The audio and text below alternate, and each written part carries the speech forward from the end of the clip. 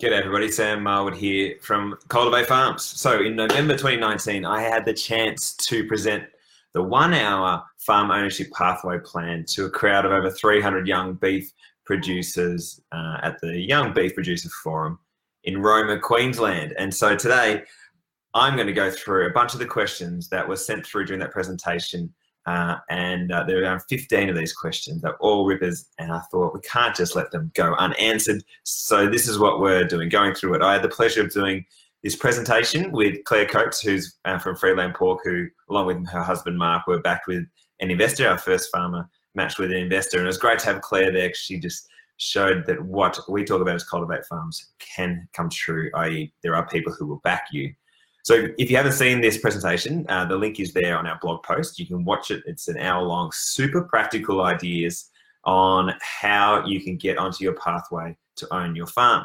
And it requires a lot of work. But if you want this, it's absolutely possible, and there's everything we say. So the Young Farmers Network organised the event, and they had these questions coming in via the cloud. And so we've got them all sitting there. So we went through and we've given an answer to each of them. And I hope you enjoy it. This, we think, is gold content that you should be mulling over ongoing to keep you motivated, to keep you those tactics to own your farm. So the context is we're giving super practical advice to aspiring farmers on how to get onto that pathway to own their farm. The questions were ranked, so I'll start with the questions that are the lowest ranking first. So leave all the rippers at the end, but I think all the questions are great anyway. Most of the answers it depends, which is what I guess we've figured out through developing Cultivate Farms, is that we thought there was one or two answers to how you get onto your farm, but we've realised it is just so varied. There are so many different ways it could happen. That's why you need to be aware of them all, because life and farm matching is all about relationships. So you need to find those people who can back you into ownership, and the reasons why those people want to own a farm is many and varied. Some people want a small farm, some want a large farm, some want to invest because their grandparents owned a farm and they don't have that connection anymore. There's not one reason why anyone wants to farm, therefore there's not one solution for you getting onto your farm. Your job as an aspiring farmer is to have 1,000 connections, networks across the country and where you want to farm with people who could potentially help you get onto your farm. So you need to continually find those relationships. So let's kick it off. Let's do the first question, and we'll just go through one by one. How do you change employer/farm owners' mentality towards young people wanting to own a farm? Like when I first started out, I was told there's no possible way to own a farm unless you were born into it. Great question. This is why we started Cultivate Farms. We've never heard anybody say you can own a farm, and we're saying it every day, and people think we're crazy. But that's because people don't know or aren't made more aware of the possibilities of how you can co-own with somebody. So the first thing we need to change is the mindset, especially aspiring farmers. Just because someone says you can't do something doesn't mean that that is a truth. Go and ask other people, Google it and follow us. We're telling you it is possible. We're not saying it is absolutely certain or that it's easy, but we're saying you can own a farm. It's just hard work. And you need to partner with others to make it happen. And you need to know you want to do this. So watch our 1-hour video, and it talks about barriers that you need to get around mentally to work through to own your farm. The next phase, which is going to take longer, is to change mindsets of farmers and retiring farmers. We're asking retiring farmers to think about sharing ownership to transition off their farm or stay there forever, rather than selling. If you don't have kids to take it on. So, but sharing ownership with someone else's kids is a big concept to grasp, and it's not for everyone. But for those that could do it, we simply ask them to consider it. Kick it around, chat to friends, chat to your advisors and your family, just to see if it's possible. We think that's a really massive step. We talk to a lot of retiring farmers who love the idea of sharing ownership while they step back. And we are certain that it just isn't something retiring farmers have it just isn't something retiring farmers have ever considered. So we want to get more case studies and get out there and show that it's absolutely possible, and it's a really good opportunity for those who can get their head around it. For current farmers, we want to encourage that if they are looking to employ a farmer, to work with them So that in order to keep them, attract them, and make sure they're vested in the farm, you should give them some form of ownership. And this doesn't mean giving them equity in the land from day one, especially. It just means that they're open to them building their wealth. So understanding what it is you could offer, understanding what this aspiring farmer might want, and finding solutions. It could be that you let them buy into the herd or the crop and share the risks, share the profits. Maybe you reduce their wage so that so they're sharing the cost of production, but they're sharing the rewards. It could be that you jointly buy a property next door that pops up for sale and include that into the farm operations, and you buy it together. There's just so many options. It's about just having that discussion between each other to find a win-win. What advice do you have to give young people looking to invest in properties and competing with foreign ownership? Your unfair advantage is that you are young, motivated, passionate, or a strong person or couple who want nothing more to farm in that local region where that farmer is. That, we think, is irresistible to farmers. You just need to make sure you are approaching the farmers who are being offered deals from investors and corporates. So you need to be there before them at the same time and tug at the heartstrings and see if you can get a vendor finance deal and offer the farmer to see their farm realised and stay part of the farm rather than selling and walking away. That is your differentiator that a corporate farm can never offer. And there are many farmers who love that idea. You can make sure the retiring farmer still gets the amount of money they want. They probably just get it over a 5, 10, 15-year period rather than straight away. Again, we just want to get the word out there that it's possible to share ownership and transition in a win-win way. And so foreign ownership or corporates or whatever no longer need to be seen as a competitor for you. You just need to be motivated to get out there. I've done a video on this before, so there's a link there that talks you through how you have that unfair advantage to corporates and foreign owners. Wouldn't the investors and retired farmers want the best profits? So how do you make money to pay them? So there definitely are investors out there who are just in this for the highest returns possible. They're probably not the investors for you. There are plenty of other people out there who could be suited to what you want. And again, this is life, and finding a farm partner is all about relationships. If these investors who want lots of money wanted to invest in the highest profits, they probably wouldn't be investing into farming anyway. They're probably using it as a diversified arrangement, but they still want fairly high returns. But there are plenty of other lower risk investments that they could be taking, and there are plenty of other people who are keen to invest into farms. They just don't know about you. So again, the answer comes down to relationships. You need to find an investor or a retiring farmer who are like-minded, someone who understands the farm, understands you, understands farming, and is prepared to wear the risks and help you mitigate them. If the investor is just after a big profit and isn't taking any of the risk with you, then we would get you to seriously reconsider whether you should go into business with them. The other side of this is that you are the farmer. You as the farmer need to know that you can make money from the farm, and also that you can minimize the risk. It's your investment and your farm as well. You need to be confident in yourself and the farm. If you aren't, you shouldn't be partnering with anybody.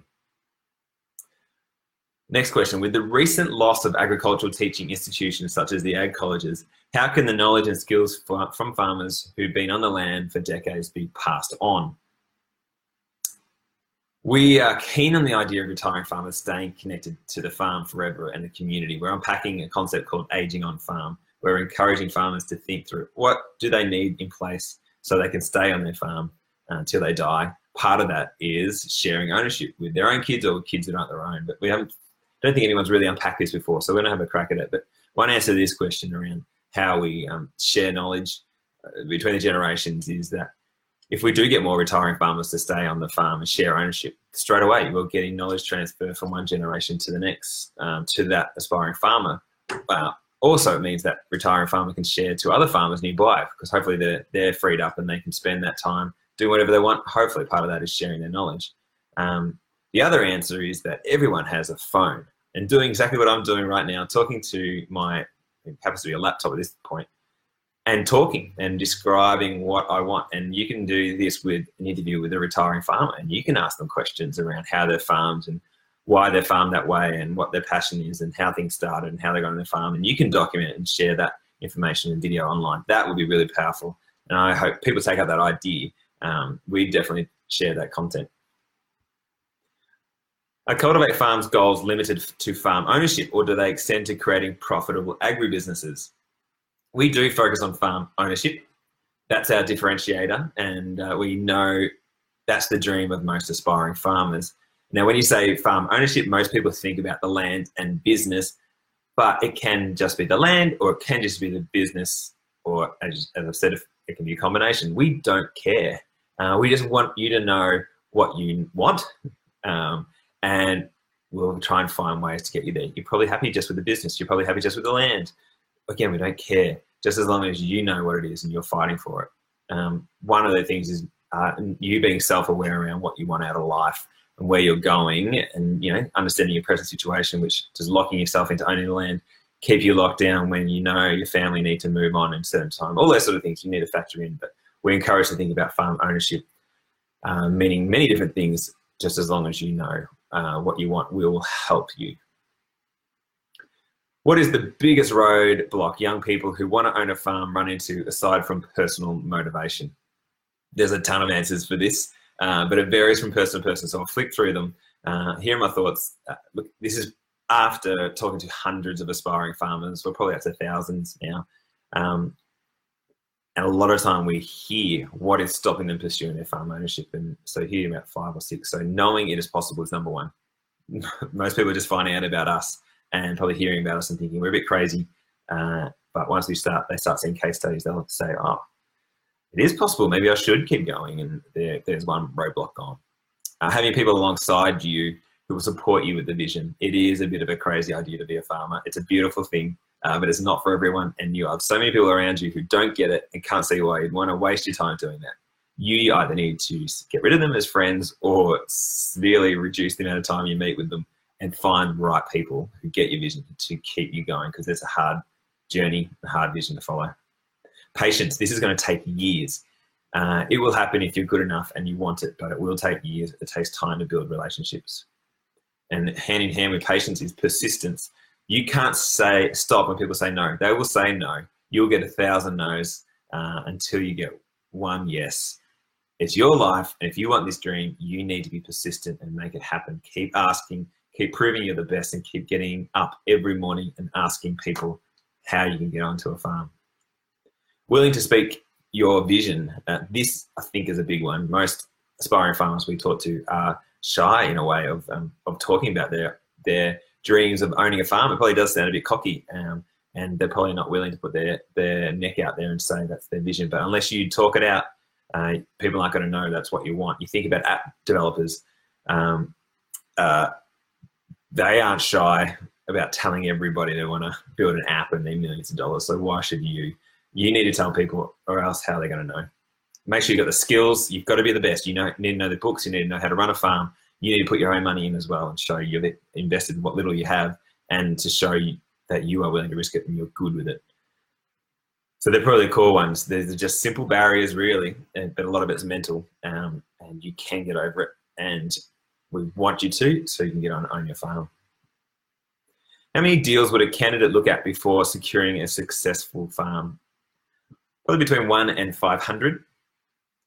It could be one farm and you find it and off you go. Or, like many farmers we're dealing with, it's tens at least, maybe not 500. You'll find dead ends and you just need to start again. You need to have heaps of opportunities on the go. You can't hold on, put all your hopes in one opportunity, because even when it looks like it's going to work, it might fall through. So make sure you've got lots of relationships, lots of opportunities, and lots of mind-bending thinking around how these opportunities can work to meet your dreams. How involved do the investors that approach you want to be in the farming business? So some investors want a lot of involvement and some don't want much at all. Again, it depends on the individuals involved. I would say at the very least, the investor would want to be a director in the company, that if you establish a company, or it could be that they just own the land and lease it out.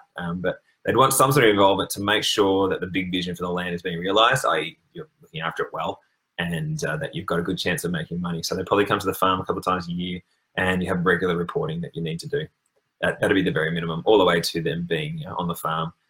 Hopefully not there every single day. Again, it's just based on the individual, and make sure you're comfortable with whoever you're partnered with.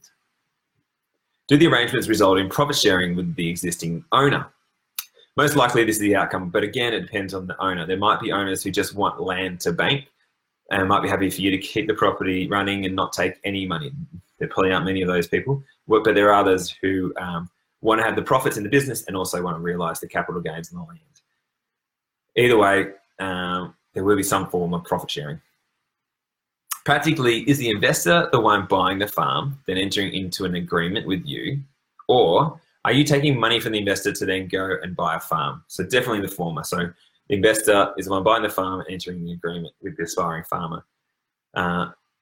You'll be going to some sort of formal legal joint venture partnership, and you shouldn't enter into anything without an agreement and without some advisors helping you and make sure you're comfortable. But there is no way an investor would let you handle their money. That's probably the bottom line. They'll be the ones handing the money over to whoever's needed to make it happen. So it is partnerships. So go find the farm. You'll be partnered with them. Go find the farm together. Confirm how you run it and how it all work. But it'll be the investor, and which includes you being in control of where that money ultimately goes.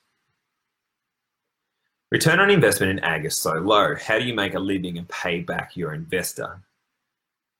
Some operations just aren't profitable and maybe never will be.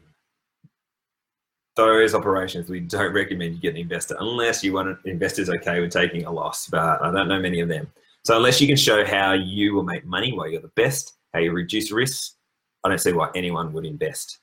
So if you're thinking about a farm operation in an area that might be marginal and you struggle to make money for yourself, I don't think you should be thinking about an investor. I think you should stick with a bank or some sort of vendor finance arrangement. But again, you never know. There's some investors who might have some other reason for why they want to invest. And again, you've got to find the right person. What returns in investment are the investors looking for when they invest? As I said at the start, all these answers are pretty much, it depends on the investor. But some investors after a little, some after a lot. We're not talking, app developer type, 10x returns. We're talking in the single digit returns is probably what most investors are after. That's probably business, operations plus capital gains. But there's probably other returns that you need to figure out that these investors want other than financial. So being able to stay on the farm and with their family on weekends or whenever, being able to come and help work on the farm, bragging rights might just be better than having it in the bank at the moment. There could be some tax benefits. It could be nostalgic reasons, and it could be there's a link to their current business, so it makes sense for them to have a farm. Who knows? But there are other reasons why people are investing, and you've just got to keep unpacking them and see how you can pitch your farm to meet those needs. How is ownership transitioning? Are the new operators reinvesting profits to the owner to effectively pay off the farm?